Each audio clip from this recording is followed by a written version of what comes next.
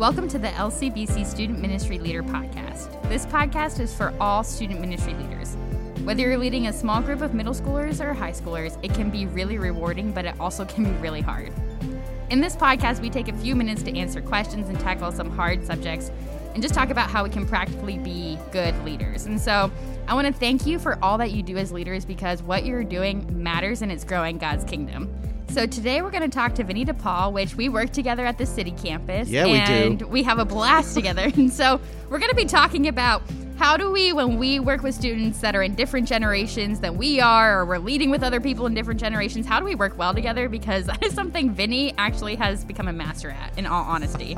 Even though he doesn't have social media, even though he's kind of off the grid, he's figured out how to still love middle school students, even though he has no idea what TikTok is or anything like that. Thanks for having me on the podcast where we're talking about old leaders, Sarah. I appreciate that. It's now I realize why I'm here. Yep, it's we work together, so you understand. Yep. But Vinny, okay, so that kind of leads into our first question really well. Has there ever been a time where a student has talked about a specific social media or a phrase or like an app that you had no idea and it was just really funny and awkward? Yeah, well, welcome to my life, Sarah.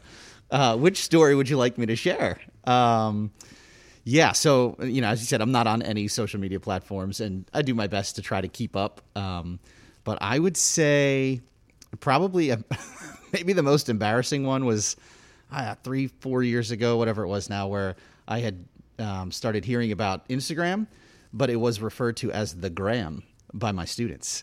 And so I made the mistake of not actually coming out and saying, all right, what's the gram? I tried to go along with it. And so I was like, oh, yeah, catch you on the gram. And I went to one of our 20-something leaders, Brandon Lincoln, and I said, hey, man, is there like some sort of new thing going on with like this with golden grams? And he was like, what are you talking about? I was like, well, a lot of our students keep talking to me about the gram and everything. I was like, I'm a Lucky Charms guy. Is there anything that's going on with golden grams that I need to know about? And he goes, are you kidding me right now? And immediately when I saw his face, I went, oh, I'm way off on this one. So he continued to explain to me that the gram was Instagram. So when I first heard that, I thought that it was about the cereal, Golden Grams, which is an excellent cereal, by the way. It is. It really is. And you know what I love about that, though, is you pointed out the fact that sometimes we just need to go to someone else who might know it, have that side person and say, okay, I don't exactly know what this is. You can make fun of me right now, but can you explain it? I still have to do that. I'm in my 20s, and there's times where things come out, and I'm like, yeah. I pull one of our key students aside. I'm like, can you explain this to me? Because no idea. Yeah. And I don't have time to figure it out. So, but Vinny, that kind of leads even better into our next question. So we have leaders that lead from, they're either high school leaders leading middle schoolers, or we have 20-somethings that are leading high schoolers. What advice would you give to them, especially if they might feel a little bit younger than other leaders? How can you help them feel confident in what they bring to the table? Because what they bring to the table is really important. Yeah. Well, it's interesting because this is an age-old question that youth pastors have asked themselves, and that leaders themselves struggle with. The young leader is super relevant. As soon as they walk into the room, they are attractional, and every student wants to be around them. The old leader feels like they have things to bring to the table, and they have life experiences to bring to the table, and so they're fighting for their voice at the table.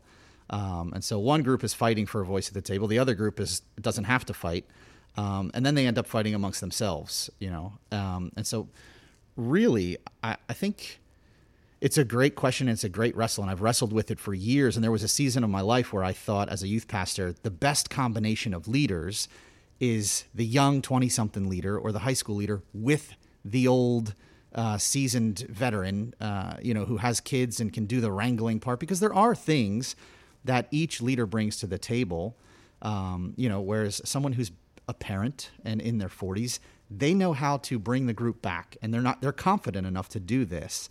Whereas the young leader is like, I don't want to discipline, or I want to be their buddy, I want to be their pal. But at the same time, they have a much bigger voice. And so it's a great wrestle, and it's one that youth pastors wrestle with, and it's one that leaders have wrestled with for years, but it's the wrong question. And I think as a youth pastor, I have finally gotten to a place where I went, it's not about age. It's more about how connected you are to Jesus. Because the old the old leader can lead from their reserve tank a lot of times and all of their life experiences, but they're not leading from an overflow of their current relationship with Jesus all the time. And the young leader doesn't know what to do with all of this newfound fame that they're stepping into because they don't necessarily have the season, but that's not always true for each case. And so what I'm trying to get at is that as a youth pastor, the best leader we need to be looking for has nothing to do with age or life experience. It has everything to do with the overflow of the current relationship that they have with Jesus. And so I no longer look to go, should I have a young leader? If I have a young leader here, I need to get an old leader to partner with them, and it's the perfect combination. Because I've met people in their 20s who are learning so much about who Christ created them to be, and it's pouring out of them. That's who I want leading our students. And I've met old leaders who are the same thing, so are still hungry to learn more and to grow more in their relationship with Jesus. We get distracted by our own pride and by our own sinful natures, looking at the other groups of leaders, and I've been there. So the Instagram or the Golden Graham story is a perfect example. Instead of stopping in that moment and going, I have no idea what this is, I tried to hide it, and I tried to play the cool card instead of going, I'm not cool, but I love Jesus. And so what's going to happen is the older leader needs to recognize that it's going to take them longer to gain that audience with their students. They're in it for the long game. But the struggle they have is that they don't feel like they should be in it for the long game because they are these sages that they've learned a lifetime of things. And so students should recognize that. They don't. They're students. They just don't. And then the younger leader needs to recognize, I don't know everything. There's some things that I need to seek wiser counsel on. But at the end of the day, it's your relationship with Jesus. Are you leading from an overflow? So really, age should have zero to do with it when a youth pastor is looking for a leader. Yeah, and I think what you're pointing at that's so important is the fact that we get caught up in all these external things, but at the end of the day, it doesn't matter if we're relevant. Students don't need another friend who knows what's going on Instagram. Is it fun to talk to on the side? Sure. Is it important to maybe understand a little bit just to make sure your students are being safe out there? Sure. But at the end of the day, it's about pointing them back to Jesus, and Jesus stands the test of time, right? Jesus is still being talked about 2,000 years later for a reason. And I think a lot of times we get caught up in all the external stuff when we really don't need to. And it's really easy to get caught up in that. And Vinny, I love that you were even talking about, you've taught me this, of a lot of times we compare ourselves to other leaders. It's not even just when it comes to age. It's in talents and all of that. And there was a season where I wanted to be you, and you're like, you're not me, and that's okay. Be confident in what you bring to the table. Right. And so being confident in the fact that I love Jesus and that I love students. And at the end of the day, as long as those two are there, it doesn't matter. Right. Because it's flowing from what's important. Right. And the nitpicky stuff doesn't matter at the end of the day. Right. And so with that, what is the number one thing you would warn leaders against then when it comes to that? Feeling that tension of age, if there are two different leaders that might be from different generations leading together, what would you warn against letting maybe pride get in the way? How would you warn against that? Yeah, well, that's exactly what I would warn against is pride. Because really that's what it boils down to, and the antidote to pride is humility. And so how are we going to get to humility? We're going to celebrate the other leader and the things that they have that we do not.